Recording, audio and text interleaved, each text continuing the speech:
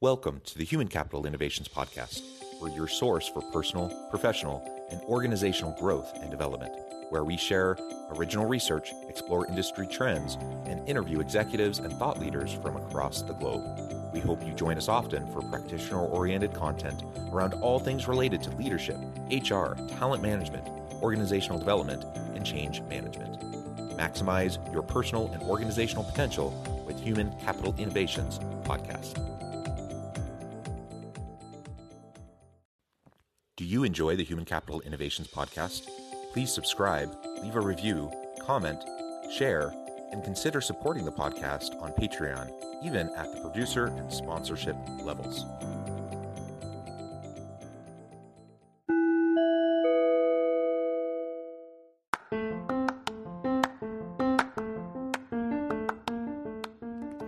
Welcome to the Human Capital Innovations Podcast. In this HCI podcast episode, I talk with Stuart Robles about his new book, The New World of Entrepreneurship, Insider's Guide to Buying and Selling Your Own Business in the Digital Age.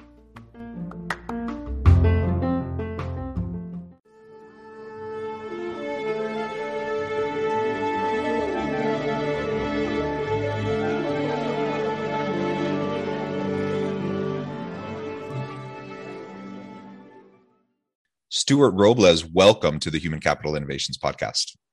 Hi, John. Thank you for having me.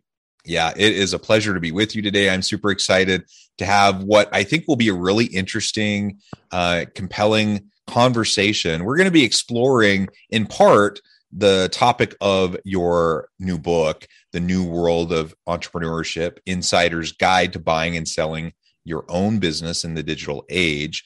But there's more to it than that. And certainly we're going to talk about entrepreneurial intentions and spirit amidst kind of the broader world of work and complex organizations and kind of your perspectives and philosophies around all of that. As we get started, I wanted to share Stuart's bio with everybody. Stuart Robles is co-author with Rod Robertson of The New World of Entrepreneurship, Insider's Guide to Buying and Selling Your Own Business in the Digital Age. He is a partner at Briggs Capital, a Boston-based mergers and acquisitions firm that serves small to medium-sized businesses. He has done business in over 20 countries and formerly owned a call center in Central America that he helped grow to 950 employees before exiting and moving into worldwide business development. He earned his BBA in marketing and international business at the University of Texas, his MBA at Pontificia Universidad Católica de Chile, something like that. My pronunciation is not great. And he is a former instructor for the University of Texas Professional Development Center. Really great background. I'm excited to explore your book and related topics with you today. Anything else you would like to share with listeners by way of your personal context before we dive on in further? No, John. Well, a lot of the conversation will be the pragmatic world of the entrepreneur, and from our perspective as a firm that assists entrepreneurs in their journeys. But I did have that stint in the call center that you mentioned from my bio, where I had the PhD, MBA, master's degree in the topic of managing people. In 900, we went from 20 employees to 950 in 4 years. Oh my goodness! And it was whatever you can imagine happened and could have happened. It happened, and they never lit the call center on fire, thank goodness, But we were close to it at one point, so there are things where I can relate to that world, that is insane levels of growth over a 4-year period. That's amazing. And feel free to share anything about what that was like to scale at that kind of a rapid rate. And of course, in your firm, Briggs Capital, you're working with organizations doing mergers and acquisitions. And this is also a big piece of what many, are thinking about, many leaders are thinking about in super structured, really complex organizations. And that's how many organizations continue to grow and to stay relevant, is through mergers and acquisitions. And of course, that brings a whole extra level of complexity and challenges in relation to how do you manage the people in the firm when you're bringing in new people, you're bringing in new leadership, you're trying to acclimate, deal with cultural issues, onboarding, all these things, right? So all of that comes into really what leaders are trying to handle when you're in this wild and crazy world of entrepreneurship and in firms doing what they do, and growth and scaling. Yeah, completely. From the smallest company, to the largest organizations, the issue about making the acquisition, acquiring the firm, merging two firms is always, what are we going to do about the people? And, when the time comes, on the chopping block and everything. And I just feel that as more M&A happens at all levels, everybody from the leadership to the employees, they're getting used to it, and then they are less worried about it. And they're just, okay, it's another transaction that's happening. And the big exodus, the great resignation, the book is for those that are resigning right now, our book, because there's no better time to go and start your business as now. It's just so easy with technology, with the amount of capital that's out there. It's drying up right now is what you see in the headlines. It's not, it's whenever the capital gets so crazy at the VC level, there's always a wave that follows of people that want to get in that boat, and they missed the crypto boat, whoever had a little bit of excess money. So maybe they want to get into, investing into entrepreneurship, entrepreneurial ideas. As people leave on the exodus, they'll be back, the ones, because the failure rates are so high, and they'll be back at the big companies. Most of listeners are big company execs, right? So, they'll be back with the flavor of what it was to be out there. And I think they'll be more ready for whenever there are big changes or needs to, necessities to pivot, and less of that hassle that happens when you have to make big changes in big companies. I don't know. We had that call center experience where, we were just hiring folks, but we were also losing folks at almost the same rate as we were, bringing them in, because the company was not ready. We did not have the perks that our competitors had, and all the stuff you have to give, this type of employee, and the benefits and all the things. And, it was a real challenge just keeping everybody together, to go towards the mission of the company. But as more people more people come back and leave, I think just everybody becomes more mature about it. And I think it's just going to get easier for HR and organizational development challenges. It's just a feeling I get, Yeah. No, that's a really interesting perspective. And call centers are notoriously high turnover organizations anyways, right? And then you have, like you said, the growth, the scaling issues, just the maturity issues, of a nascent organization trying to grow into itself and understand how to better meet the needs of its people and attracting and retaining good people, right? So all those challenges that you faced in the call center, and as you've really well stated in terms of the great resignation or the great reshuffling, the great awakening, however you want to term it, people have reevaluated and they have determined in mass that they want to try something different, perhaps than what they were doing before, perhaps before the pandemic. And it'll stick for some people, and for a lot of people, they'll play around with entrepreneurial endeavors for a while, or dabble in the gig economy for a while. Many of them will return back to more traditional organizations, but we've been seeing for a long time, the trajectory towards more gig economy, contingent workforce, contract workers, like all of that. I don't think that trend is going to be reversing itself anytime soon. And so it'll be just super interesting to see if this great resignation will continue to kind of speed us into and accelerate us into that shift, or if it will kind of level out and we'll kind of cool our jets a little bit, and things will seem a little bit more normal before they start to shift more. Anyways, who knows, right? Nobody knows the future, but it's going to be super interesting to see how all this plays out. But like you said, right now the time is ripe for people who want to try a new entrepreneurial endeavor, or want to play their hand in the gig economy, and try new things, and try out the flexibility and the autonomy that can come with those types of approaches, but also then understanding and recognizing the amount of work and effort that goes into when you are in charge and trying to make your business be successful. Yeah. The biggest dream is when you're an employee, you want to be the employer. And then once you become the employer and you have employees, you're like, I don't want to have employees anymore. And that's what people get to realize, because it's more work to be the boss, and that's what sometimes folks don't realize. But one of the things that I think, and you're talking about the gig economy and everything, and everybody, the reason that they are, can you hear me still? Oh, okay. I'm trying to see if my co-author, he says that, the whole, pandemic, really weeded out the hard workers from the ones that just want to do yoga and really not work, and they call it entrepreneurship. Some of them, a lot of them, and they're going to get money because they're going to convince somebody about their idea, and it's going to be a lot of wealth, value that's going to not be created or even lost.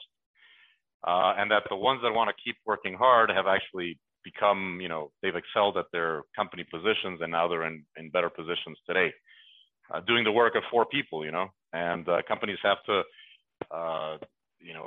really award those types of employees that are really, putting on the company shirt, and get rid of the ones that are just complaining and asking for more vacation. And he says, the U.S., was founded on hardworking people, and people just want to become more European, where they have a nice 2 month and a half of and it is very enviable to have all that vacation time. And I think it's really going to reshuffle folks in that direction. I mean, right now everybody's worried because everybody's resigning and everything, but I think all the gigsters and all that stuff, it's going to level off. All the hype is really driving everybody crazy. I think everybody's worried, chasing our tails. But I think it's going to be great for big companies, especially because, they're going to really realize that wherever they had a department with, 25 people, it can be run by 5, Yeah. And I think I came over here because I was looking for the other book that I didn't write, but my co-author Rod wrote. So this is Rod, but he's, if you look for him on Amazon, he co-wrote another book with a guy from Belarus 3 years ago. 2 years ago they published it. It took him about a year to write, and he says that was a real pain to write. It was really tough because the guy wrote in Russian, and then he would translate it into English with a personal assistant, and it was just a mess. But this guy he is the entrepreneur of the year for many years in Belarus. It's funny we're talking about this because not only, what happened, right? Belarus is now the one that's supporting the horrible war and everything, but this guy and his world got changed, got completely turned upside down, right? He was the king, but he had a method where, and we launched the methodology for organizations like the ones that, but it was based on office work and not remote. Because what it does is that as a physicist and a mathematician, everybody's a mathematician in those countries, right? He came up with a formula where he can calculate like gravity and create it's called the vector method, the book. The human vector is the name of the book. The vector method is the methodology for organizations to actually implement what he did, because he at one point, he was running about 10 companies, high growth technology firms without a problem, because he had implemented this method, and it works like gravity. You find the vector of every individual, and you see which ones are the gravitators and the ones that are helping gravitate everybody towards the company goal of making money, of being aligned with management and ownership, and then which are the detractors.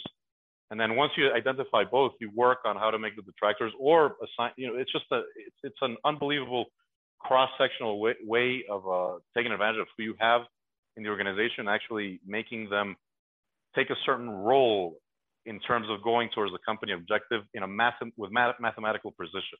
It's just amazing. And but that whole thing, got ruined with the because you got to be, it's the people that are at the water cooler, How do you identify those, channel them correctly to, go with company culture, go with the company's objectives. And now that things are going back to the office, I think it could be re-implemented, but it goes right into what we were talking about, where, if you identify the right people, you're able to really, make the organization grow. People don't leave. You can have a call center where people don't, resign after, 3 months or 6 months, and go on to the next call center where they get more ping pong table hours, and this happens a lot in offshore locations where, the Philippines and, Latin America. Anyways, the more ping pong tables sometimes you have, it's a lot of young people, the more you are able to steal away agents from the other company, from a competitor. Anyways, I just thought of that because, as we're going back to the office, we'll see who really wants to go back and work,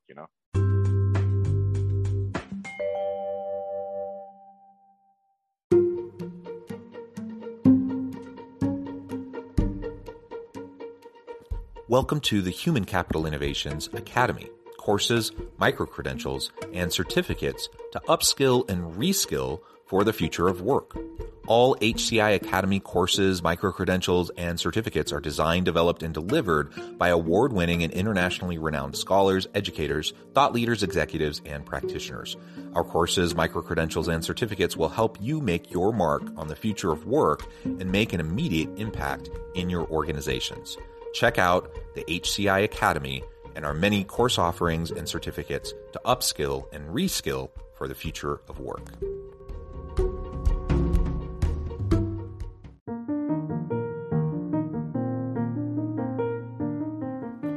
Check out our new weekly LinkedIn newsletter, Alchemizing Human Capital, exploring industry trends via original research and interviews with executives and thought leaders from across the globe. We look forward to having you join us.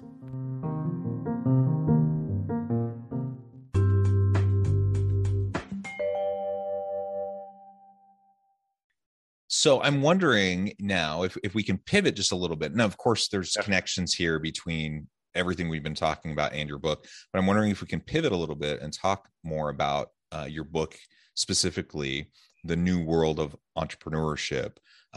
Tell us a little bit more about what this book is all about, and then we can start to dive into some of the key findings, key takeaways. Okay. Briggs Capital, the firm where we work at, an M&A firm in the lower middle market, usually when we help a company get acquired, it's been run by the same founder for, 30 years.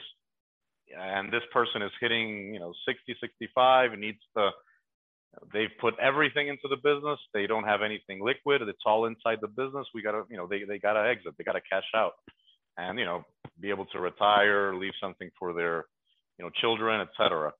And so we're in that world, where it's usually entrepreneur to entrepreneur transactions or private equity, but the smaller ones, not the big private equities that, the people business. So when we set out to write the book, and if you compare it to when I was trying to get into this sector, because I've been an entrepreneur for many years. I've been an employee. I lived in Austin, Texas, because that's where I went to school, and I participated as co-founder, employee of so many startups. It's been in and out, and I try to get into this world of deal making, and I read 50 books, and they all talked always about the big organizations, how you could basically be an analyst or an employee for these types of big shops where you do these transactions. You got to calculate the, all those stuff, that goes into the due diligence and everything. That's not where all the bulk of transactions happen. So the book really is a guide for anybody who has never done a transaction. And it can be a person that's been in business forever or has been an executive at a company forever, and they're so super smart, and they're good at what they do, and they know companies, and they know growth, and they know how to manage, and they know about people, and they know about product, everything, but they've never done these types of deals. We just kind of like give you the recipe, from the first little thing that you got to do to the next one, the things that happen along the way. There's maybe 6 or 7 steps that have to happen for you to actually buy a company or sell your company, and usually folks like us, we hide that information in our, club of financial deal makers And once and that's where you see the difference between somebody who's already done a deal before and somebody who hasn't. And once they've done a deal before, they turn around, right, and they're like, huh. That was a big deal, you know. That was that really nebulous, weird world that I had no idea how these guys did it or these people did it. And then they go on and they do more transactions on their own. So you see these serial entrepreneurs that people talk about. The earlier that they can do a deal, either sell a small business or acquire a franchise, whatever it is, it really gets you into a new level, a new pain, a new I don't know what you want to call it, but it's just a higher level of understanding of the dynamics of deal making, acquisitions, and it just becomes second nature. So we try to get people to read the book, take the plunge, either buy a business or sell theirs. A lot of times we in our line of work, a lot of times we go to a company and we say, you got a nice company, you could sell it and make a lot of money, right? And I'm not going to sell my company. Is the first thing every business owner tells you, right? They get all clammed up and they're like, I'm never going to sell it. I'm going to keep making money. And we're like, you never know what's going to happen, And I got the story of my family's personal story. We had the goose that laid the golden eggs, and it all disappeared. During the global financial crisis, we were in banking, and like that. You never know when the world is going to change. So you want to have eggs, your golden eggs in other baskets, and there's no better way than to actually get into transactions, because then you just become a deal maker. I don't know if that makes sense, but you see it all the time. You just see it with these serial entrepreneurs. If they did one transaction early enough in their life, and early enough could be as late as 50, 55 years old, you see them do 4, 5, 6, 7, 8 after that in more rapid sequence, as they do another one and another one. And that's what the world needs more of. So there's a lot of those at the top, at those very big deals that happen. They're happening all the time, billions of dollars, but there's very little happening. There's a lot happening at the lower levels, but there's much more that needs to occur to reach the maturity that we talked about at the beginning, where people know their role as employees or as, and they're just more mature about these big changes that happen in organizations as part of, transactions or market changes or crises that, black swans that happen all of a sudden that are going to start happening more often. We all have to be more prepared and more mature to receive those types of hits, I don't know if that makes sense, but yeah, no, I think it does. And so what would you say to anyone listening? Like you said, most people listening in my audience are organizational leaders and executives in corporations. There are entrepreneurs and solopreneurs and some who are in smaller businesses. But what would you say to anyone listening who might be considering, taking the plunge and getting into this space? How would you convince them to take that leap? Convincing them is something, if you put the effort into getting into it, you're going to see it's not as nebulous as you thought it was. It's I don't know. It's ridiculous that read my book, but I'm not an author. We didn't do it for, to sell millions. I mean, it would be nice, but everybody that's read it and we get the feedback, they laugh. They say that we put like 40 case studies in there of all the bad things that can happen, and we actually have to change the names, because these are things that have happened either to us or to our clients or people we know. And it's just, stories of, employees stealing money, companies that never paid a single tax, somebody acquired it, did not do the due diligence, and then the IRS is, and somebody who bolted off to, Panama. We had a guy that, bolted off to Ukraine with a bunch of money, and it's all in there.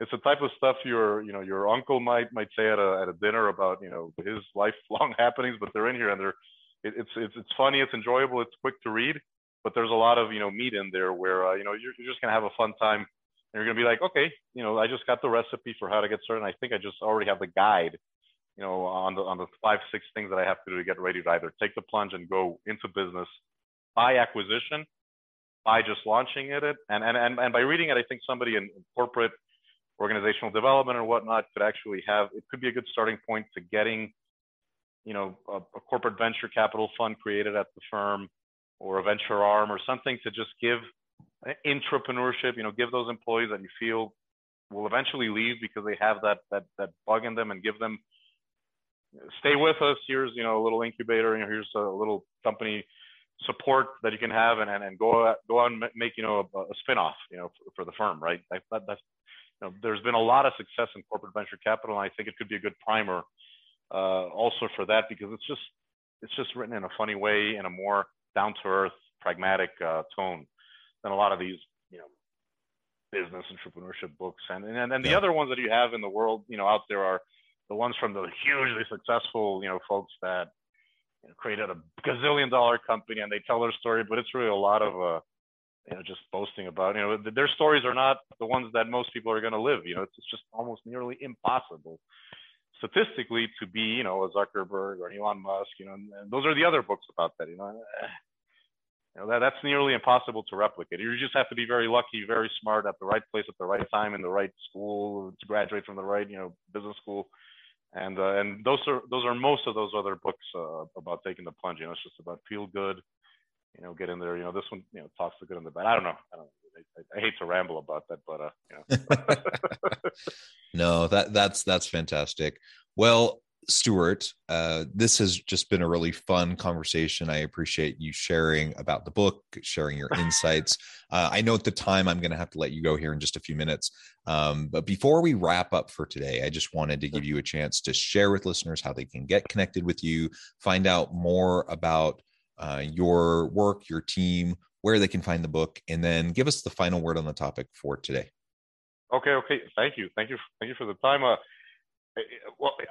I'm on LinkedIn, Stuart Robles. I always, get back at people immediately. And then the website for the firm, briggscapital.com, BRIGGS, capital.com. Stuart Robles, on LinkedIn, and my email address is stuart@briggscapital.com.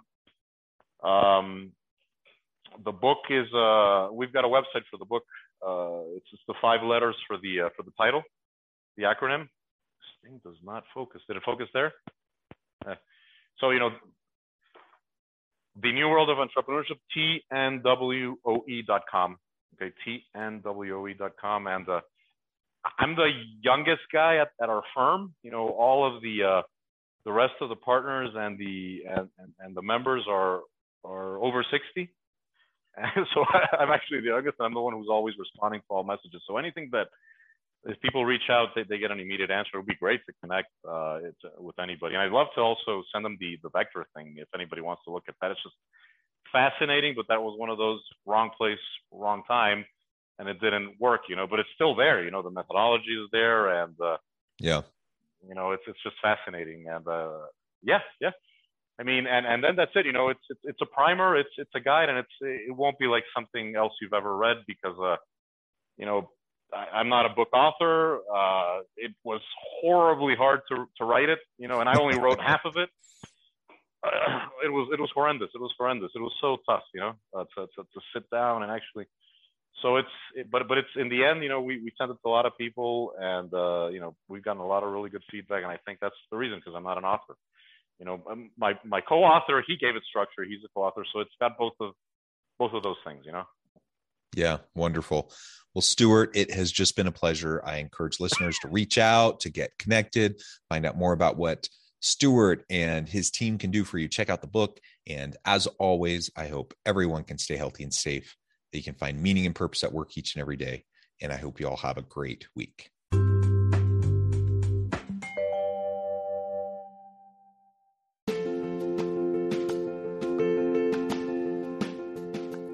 Bluer Than Indigo Leadership, the journey of becoming a truly remarkable leader. Early in my adult life, I learned about an Asian proverb that translates as bluer than indigo.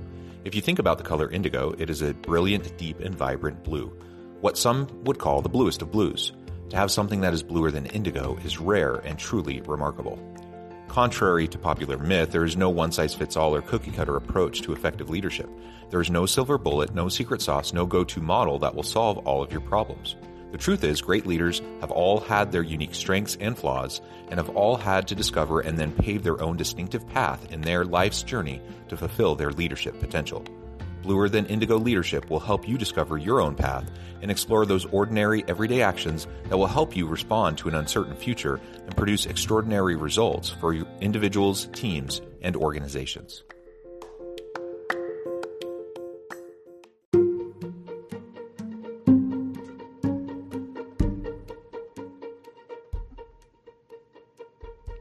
Check out Human Capital Innovations magazine, Human Capital Leadership.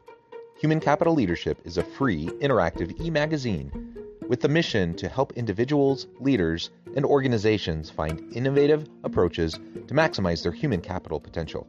We publish issues quarterly in August, November, February, and May. Take a look at the latest issue and let us know what you think.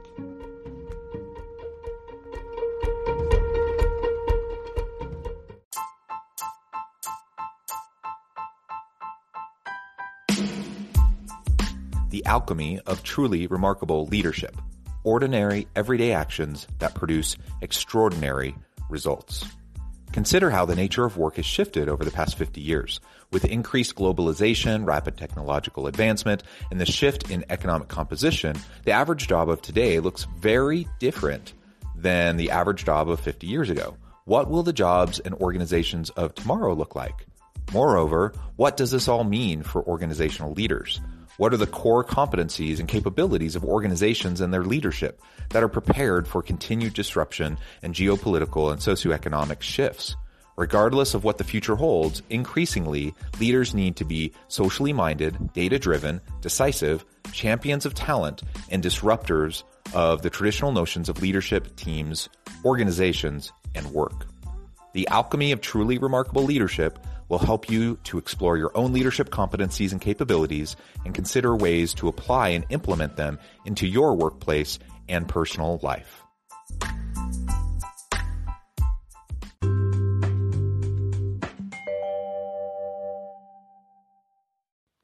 Do you enjoy the Human Capital Innovations podcast?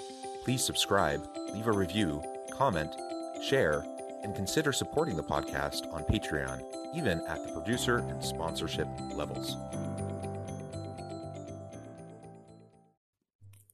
Thanks again for joining us for this episode of the Human Capital Innovations podcast.